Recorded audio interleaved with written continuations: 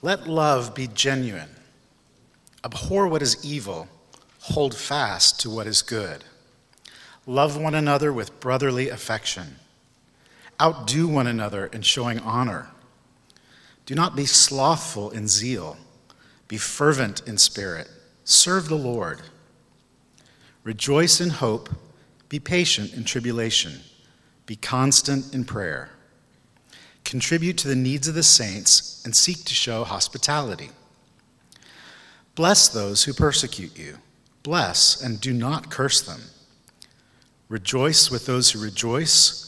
Weep with those who weep. Live in harmony with one another. Do not be haughty, but associate with the lowly. Never be wise in your own sight. Repay no one evil for evil, but give thought to do what is honorable in the sight of all. If possible, so far as it depends on you, live peaceably with all. Beloved, never avenge yourselves, but leave it to the wrath of God, for it is written, "Vengeance is mine, I will repay," says the Lord. To the contrary, if your enemy is hungry, feed him. If he is thirsty, give him something to drink. For by so doing you will heap burning coals on his head. Do not be overcome by evil, but overcome evil with good. Lord, we thank you for today. We thank you for the rain this morning. We pray for more gentle rain. And we also pray that your love, your kindness, and your spirit would rain down on us now in this time we have together. In Jesus' name, amen.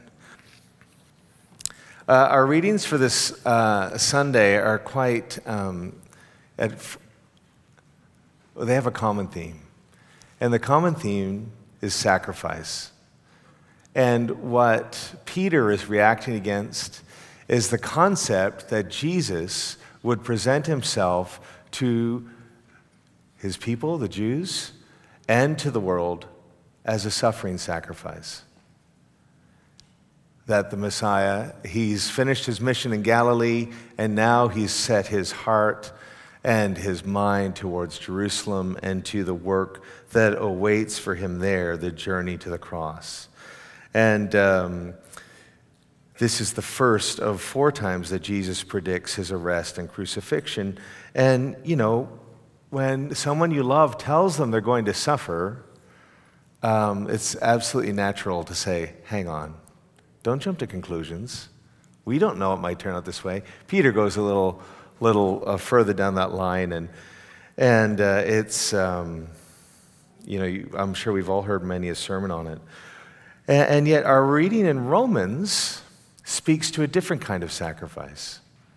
It speaks to a living sacrifice, and it's incredible to put the two together and to look at what it is that Jesus endured the cross for to enable us to be able to do. And in particular fashion, none of this is easy. And so I'd like to just spend a few moments going through our Romans passage and just highlighting what it looks like to live as a living sacrifice. Now, what is a sacrifice? It's a word and a practice we don't often do. I often create burnt sacrifices. That's usually inattention caused by inattention at the smoker as the brisket turns into charred coal. That's not what we're really talking about. But a sacrifice is something given out of devotion to God. And Romans 12, verse 1, which we didn't have read this morning, really kind of is the first cut against our Western culture. Romans 12:1 says, "I appeal to you therefore, brothers and sisters, by the mercies of God, to present your bodies as a living sacrifice, holy and acceptable to God, which is your spiritual worship." Now, for a long time, I thought that meant that every individual had the job of presenting themselves as a living sacrifice. But that individualistic look is really a product of our Western culture. The force of this passage, well, we are all called to behold Jesus and become more like him. The sense here is that there is one living sacrifice, and it's the church. So that as the world looks at the community gathered around the name of Jesus, they would see that this community is not just one person, not just one family, but a group of families that is living devoted in such a way to Jesus that their lives are different to the world around them. And what does that difference look like? Well, let's turn with me,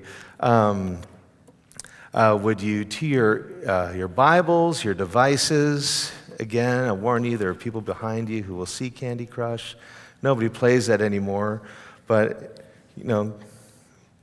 people are watching. So, or to your Bibles, to Romans 12, verses 9. We'll start at verse 9. Let love be genuine. Abhor what is evil. Hold fast to what is good. Love one another with brotherly affection. Outdo one another in showing honor. This chapter is a description of the life that is pleasing to God. It's really a description, Paul's description of what he saw Jesus do. What he saw Jesus do. So not surprisingly, the first few verses deal with love. A community marked by response to all that God has done to us is known for its love. Love that is genuine, love that reflects the kind of devotion that family members show each other, and love that is genuine, that doesn't reduce to sentimentalism.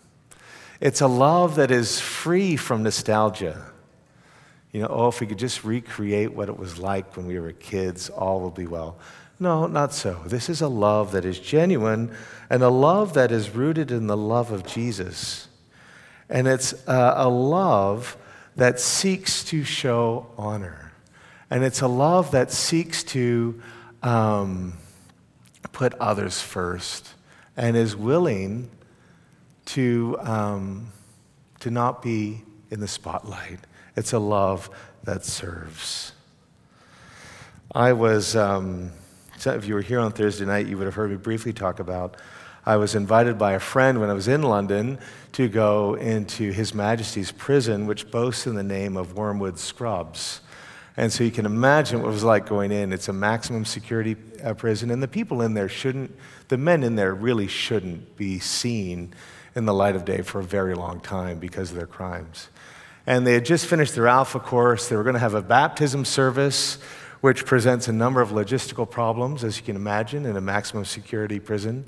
You can't smuggle things into prison. So they went through the appropriate approval channels to get an inflatable pool to be taken in. And the first job when we got into the chapel was to set up the inflatable pool and then to fill it with water. And that was harder than you would imagine. And then shortly before that happened, I was notified that I was the preacher. Good friends can presume, right? And so there we were, and I'm sat in front of 50 men who, again, shouldn't be seen in the light of day, and they're looking at me, wondering, who I am, what I'm doing, and I just start sharing. I say, look, we all know what it's like to be weak. And they all nod their heads. And we've all done things to make ourselves strong and powerful. They all nod their heads. And that's probably what led you here. And, the prison service in England, I don't know about here, is full of people who never did what they were charged for. So, they were shaking their heads. And I said, look, whether you're strong or not or powerful or not is irrelevant today. What is relevant is that when you get out, the people who love you are going to wonder, are you lovable? Are you loving? And will you be loving when you're reunited with those you've been separated for some of you, a very long time? And they're looking at me, And I said, I'm going to be honest with you. As I look at you, you don't look loving. And, I didn't plan that. That was an absolute Davism, as Chris calls them. I just kind of shot from the hip. But it arrested them, and they're like, he's right. And I said, let me tell you about someone who can make you strong, and that strength comes from love. And anyway, we went on from there, and we baptized 5 men, and the last one didn't quite understand the idea of going under the water. And so in a glorious display of clumsiness, the inflatable pool erupted and water just kind of went in every direction at once. And it was hilarious. But that's the question, isn't it, that it really comes down to? Are we loving? Because we can do everything right. But if our hearts aren't tender, the things that we do right can be done in such a way that, they're just not loving. And so the mark of the Christian community is to be loving. The other thing about prison ministry is that it always feels wonderful to leave the prison. When those 21 gates slam behind you and you're back into the green, the fresh air, it's just always lovely. Anyway, some of you've, done prison ministry, and you know more about that. We move on from there. Do not be slothful in zeal. Be fervent in spirit. Serve the Lord. There's something here about a community that isn't passive. And there's something about a community that isn't striving to do God's work for him because he isn't moving fast enough. I've done that. But we see here there's a different rhythm, and it's the rhythm of obedience. It's the rhythm of being faithful. It's the rhythm that if God puts something on your heart, do it quickly. Because someone in need may be waiting for you to be obedient to what God has put on your heart.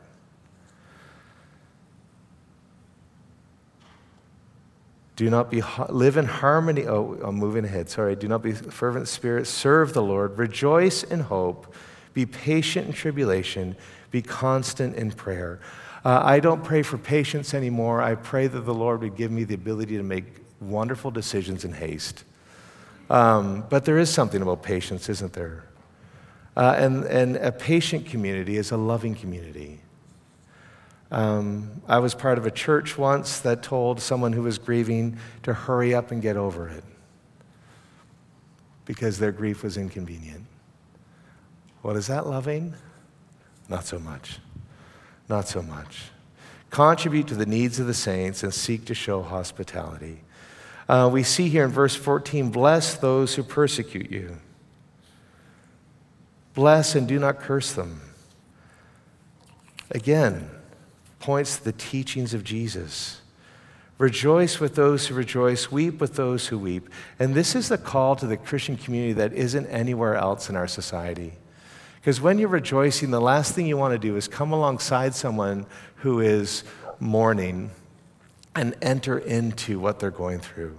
And when you're going through difficulty, people who are full of joy and happiness and rejoicing are, from personal experience, are often more than mildly irritating. Because they've got everything going well, and my life has turned to ash. But the Christian community, marked by the presence of the Father through the work of Jesus, is one that is loving. And it's not just the kind of love that fills your love tank. It's the love that is willing to enter in to what the other is going through. It's a love that is marked by the ability to rejoice with those who rejoice. And when we're rejoicing, we're even able to move into and be present to those who are mourning, and vice versa. Live in harmony with one another. Do not be haughty, but associate with the lowly. Never be wise in your own sight. Repay no one evil for evil. Again, an allusion to Jesus' teaching. And then verse 18, which is wonderfully encouraging. If possible, so far as it depends on you, live peaceably with all.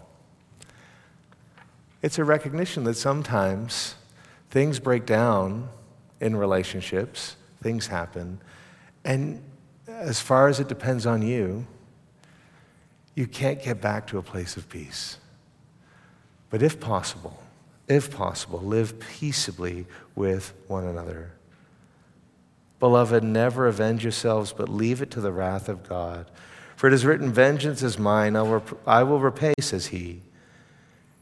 To the contrary, if your enemy is hungry, feed him. If he's thirsty, give him something to drink. For by so doing, you will heap burning coals on his head. It's a fascinating passage, a few verses. And the big idea is this, is that Jesus has put the day of judgment on hold until he returns. So vengeance and judgment are off the table for us. And we're in this period where people who deserve judgment can turn from their sins and receive forgiveness. And their transgressions can be wiped clean, just like ours.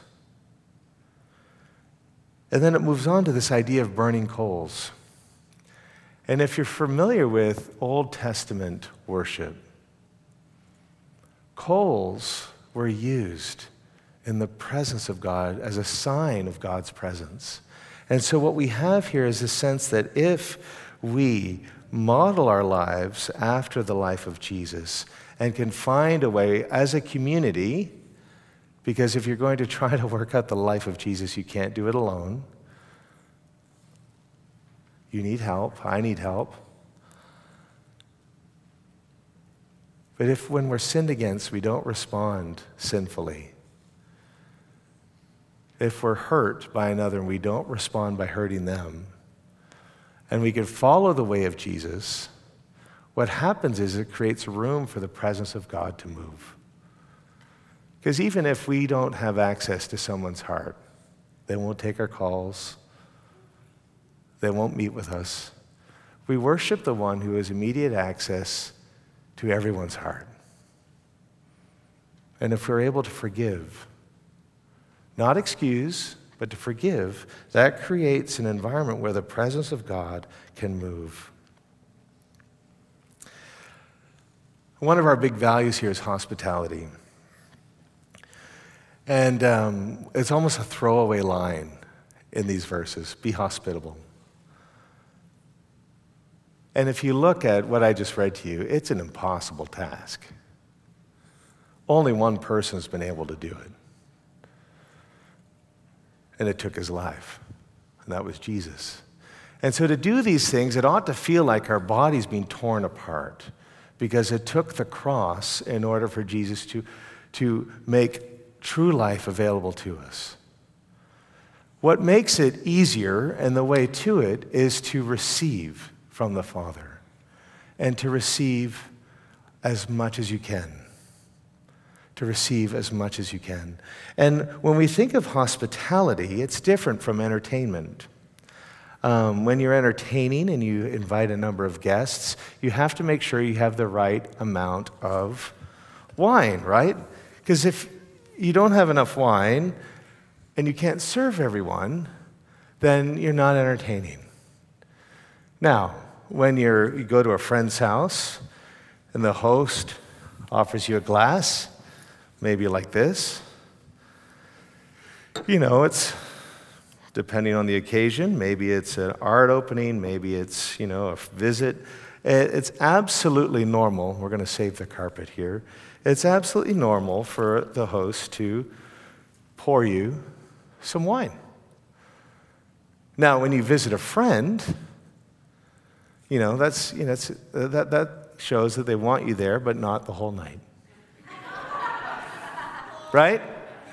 You were here for a good time, but not a long time, Now, if you're with friends you hadn't seen in a long time, they will keep filling your glass. Right? This says we're in no hurry. This says relax. This says a number of things. What do we know of Jesus? Well, when the host keeps pouring and keeps pouring and keeps pouring. Just not enough. I was hoping to make it overflow. When your cup overflows, it tells you that you're in the presence of the King. It tells you you're in the presence of Jesus. But it also communicates they don't want you to leave. Now, if I'm honest, when I'm with God, I think I've got to be quick. I've got to be succinct. I don't have a lot of time because he's still trying to figure out the Middle East. I think of all the other problem areas we've created for him, that you just pick a few. And when I'm at social gatherings where there's a lot of wine, where there's entertaining going on, I think when I'm talking to someone, see them look at their watch, I think, they're waiting how long this conversation is going to be because they're worried that there's somebody else they need to talk to. Or I think, are they just being polite and are they waiting to do something else? Am I just an inconvenience at this conversation? But when we're with God, Psalm 23 tells us, my cup overflows. And when the cup overflows, it means he doesn't want you to leave.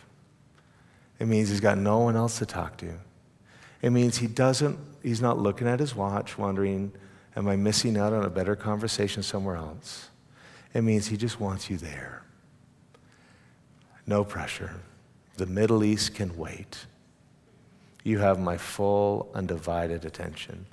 This is the idea of hospitality that Paul's talking about. And in order to be able to reflect a life that looks like a living sacrifice, we have to come and receive and spend time with the one who's in no hurry for us to leave his presence. It's so different, isn't it? It's so different from anything I have ever experienced. And it's only that kind of approach to life that really shapes us, that enables us to be a community where love is genuine. If the cup overflows and you're grieving, it validates you in your grief. If you're with someone when you're grieving and they're not looking at the clock and they seem to be completely unhurried, it's powerful. It's loving. If you've been praying for such a long time for something to happen, and it happens and you're overjoyed and people come along and in an unhurried way rejoice with you, that's loving. How do we know that's loving? Because that's what Jesus is like. To be a community that blesses, in order to bless, we need to be able to first have been blessed. Blessings have always been more powerful than curses. Blessings have always been able to affect more change than curses. And so to be a community that blesses people where they are in the hopes to introduce them to the one who has blessed us in a way that our cup overflows. You see, Jesus would have us say that the cup is never half full or half empty, because what he's made available to us through his suffering sacrifice is for the cup to overflow. So we're called to be a community that, if possible, pursues peace, and a community that doesn't act out of revenge, but in such a way that makes room for the presence of God to fill the situations where we've been sinned against. And we're called to be a community that demonstrates hospitality. Before St. Bart's, I could never have conceived of any type of circumstances that would have me desire to stand in a bustling playground in 90 to 100 degree heat while wearing black, but I'd never been to St. Bart's. And so it's not on one of us, it's on all of us.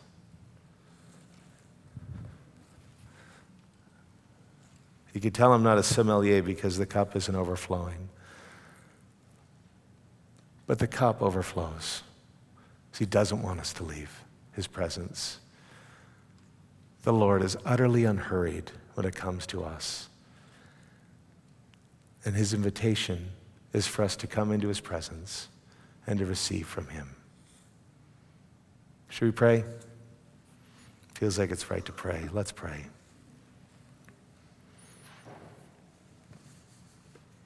Lord, we lift to you our community. And we recognize that this passage is wholly impossible in our own strength. But to be the people you've called us to be, we need you. And so, Jesus, we need your help. And even now in the quiet, would you move in our hearts? For those of us in need of love, where our hearts have grown hard, where we've been hurt, disappointed, discouraged, would you come and pour in your love? Lord, would you teach us to be a community that blesses? Would you bless each one of us with your presence, with your love, with your hope? Lord Jesus, would you enable us to follow your model of not repaying evil with evil? Where it's possible, Lord, lead us to be a people marked by peace, centered on reconciliation.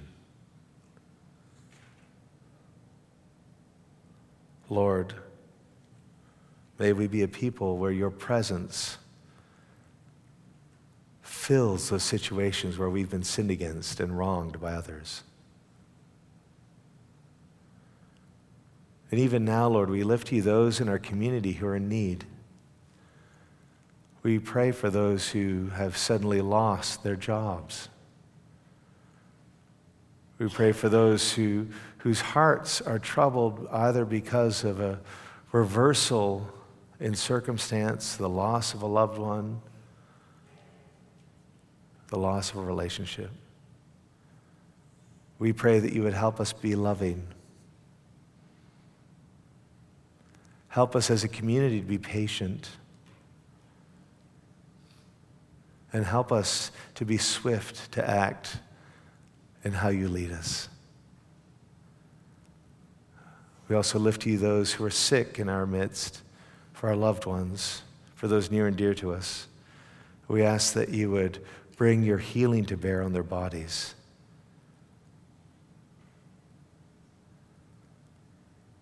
Lord Jesus, we ask that you would move in power, to use this week ahead to reframe our perspective, that we might see afresh what it looks like to be invited to be hosted by you where the cup overflows.